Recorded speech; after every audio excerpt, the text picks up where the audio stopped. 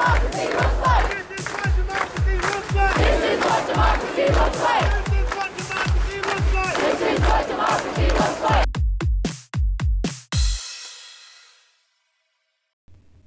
Hey everyone! Welcome to Be the Change.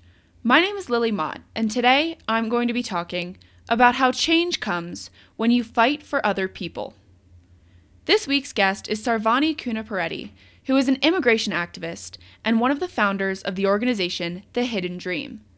Sarvani has a really interesting story, and I'm super excited to share it with you. So, without further ado, let's get started.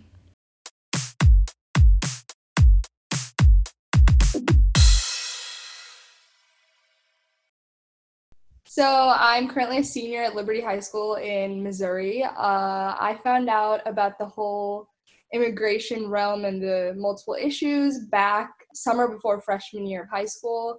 And, that was a lot to ingest because I was just a child. I was like, I just didn't know a lot. And that's when I first found out. And ever since then, it was more of bringing awareness in my community throughout school, and then bringing awareness to like senators, local public leaders, because oftentimes they didn't even know that this issue was a thing. There's also a misconception that like immigration is a big issue that people like really talk about. If people don't talk about it a lot in mainstream media or just with local leaders. So that was my first big thing. And then, for years I had thought that I was lonely. Like I thought I was like the only one facing this issue.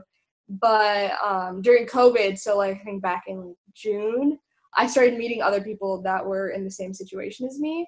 And many of them are older. Many of them are in college, seniors in college. Some have graduated. So after meeting them, we were like, okay, like this is a thing. So we're like, let's create an organization that can, help with this issue, just kind of bring awareness about it and create a community so people don't feel so lonely. Because I can easily tell you that my mental health personally took a hit after finding out that I would face the possibility of getting deported at 21. So just creating a little community was one of the biggest things The Hidden Dream does. And so right now we're just kind of trying to increase our reach, help more people through workshops. And, this past year we raised money to give out scholarships because many students like me were not eligible for a lot of scholarships. So we were like, let's do that. And, we kicked it off this year with that. So right now we're just trying to continue our mission. Definitely. Thank you so much for sharing that background about The Hidden Dream and for coming on the show. You mentioned finding out that you were at risk of being deported when you turned 21, which is such a scary reality that so many people don't have to deal with. Can you tell me some about that moment and maybe the thoughts, the feelings you had when you learned about that? You said it was during your freshman year of high school, right? Yeah, just like the summer before my freshman year. So I remember, I was like, we were getting ready for high school. Everyone was making plans of like classes and what are we going to do? Like all that fun stuff. And, I was excited too. And I think it was maybe a month before school started. My parents were like, they kind of sat me down and they just wanted to be open with me. And, even growing up, I always knew that I didn't have a green card. I was an immigrant. I was very aware of that. But when they told me that I might be deported if I don't have a green card, I was kind of lost at first, I'd say. Like I was confused because I thought I understood my situation well enough to be able to handle that news. But for a moment I was lost, but then I kind of tried to understand it. So my mom, she sat me down and she explained to me what would go on with that. And I was like really sad because, I've grown up here my entire life. My friends are here. Most of my family's here. I felt like this was my home. I've always felt included. I just thought that this was it. But then this whole thing just kind of put everything into like a perspective. And at first I was like, well, that can't be it. Like there has to be something I can do. And, I talked to like a lot of my friends that were, immigrants or like kids of immigrants. And a lot of them weren't facing the same situation. So that kind of put this little idea in my head that it was my fault somehow, even though I couldn't have control over it. So for a few months there, I kept trying to like figure out what I could do to fix this, even though personally I couldn't do much. Like it's the system. So at that point, I started talking to my friends because my parents understood well enough that this was something I had to face. So, they'd be open with me. They'd try to get me to talk to them if I ever had any issues. So that was helpful. But I was like, I need to talk to some friends here. And a lot of my closest friends, they knew that I wanted to go into the medical field. And even freshman year, my parents were like, you have to start looking into colleges and how you're treated as a international student or in-state student. So at that point, I was looking at colleges, and I realized if I wanted to go into the medical field, it would be a lot harder, and a lot of medical schools wouldn't necessarily give me a lot of opportunities. So at that point, it was another aspect where I had to think about, what am I going to do for my future? And this was a freshman me, just freshman year. So I was like, I have to think about so much. And I feel like this whole journey has made me grow up faster. But I think at the same time, it was a good thing I found out as young as I did, because now I was able to kind of set myself up and prepare for what was to come. So I would say it was like a blessing in disguise. It kind of helped me decide what I wanted to go into. So I want to major in computer science, but this whole journey has told me that I also want to kind of do something in public policy with computer science. So that was a big thing for me. And I was able to get closer with my teachers because a lot of them, they knew about this, and, the history teachers, they're like, that's not a thing. And, they were trying to research, and most of my school, I think most of them knew about this at some point. And it just helped me personally to share my story instead of being quiet about it. Just raising awareness was the biggest thing I believe I could have done in that situation. So you were featured on Teen Vogue's list of 21 under 21, which is such a huge honor. So congratulations on that. And I saw your Teen Vogue interview, and you mentioned how immigration legislation sometimes pits different immigrant communities against one another. Can you explain that idea some? Sure. So I wouldn't necessarily just the Trump administration. I think this has been going on for years. So there have been a lot of bills. So let me go back. The entire immigration system for immigrants coming on a visa, there have been no bills that have come into existence since about 1990.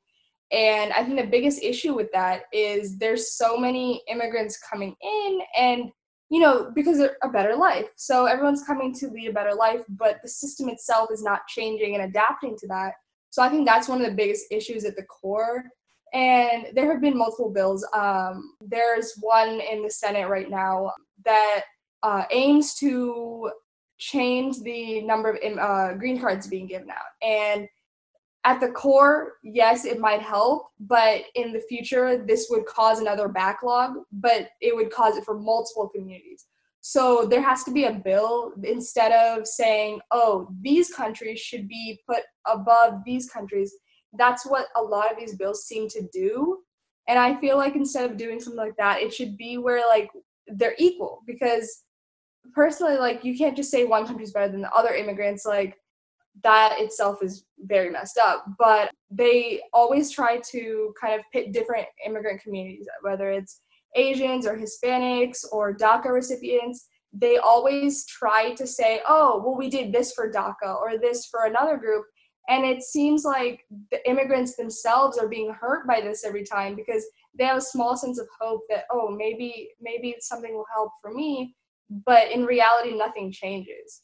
And this has been going on for years now. And it's just an ongoing cycle. And I feel like politicians seem to do that so often that at this point, I'm just not surprised anymore. It seems like change is not coming anytime soon. Interesting. Yeah, that's so frustrating. Kind of along those same lines, I know you just said that you feel like changes aren't coming anytime soon, but what changes would you like to see, or are you hoping for in the future? Sure. So I hope that there is comprehensive immigration reform, because as we've seen, there's so many different bills, but none of them realistically help the communities that they're meant to.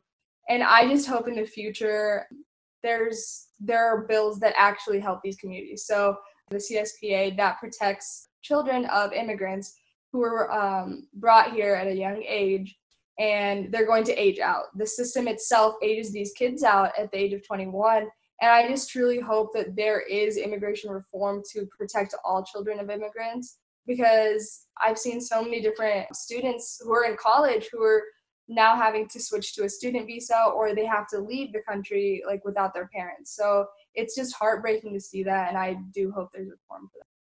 Definitely. Yeah, that makes a lot of sense. So, I have kind of a signature question that I'd like to ask all of my guests. Lots of young people, particularly college students, want to create change and they want to make a difference in the world. What advice do you most want to share with these young people who may not know where to get started? I think the biggest piece of advice is it's gonna be scary at first. You're gonna be scared of what other people say to you or what backlash you might hear. But I think the biggest thing is to stay true to what you believe in and try to keep your mission going, because I can assure you that there are others who want to speak out, who are in the same situations as you, that want to fight, but they might not be able to. So if not for you, fight for the other people, because it's important to create change at this point. I really, really liked that last sentence of Sarvani's advice. If not for you, fight for the other people. I think that's such an important thing to remember, especially for people in positions of privilege who have the opportunity and the means to speak up and make a change for others.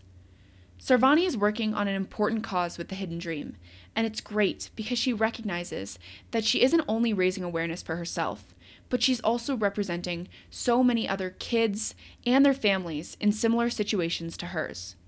Sarvani advocates for immigration reform because it's an issue that affects so many people, and change comes when you choose to fight for other people.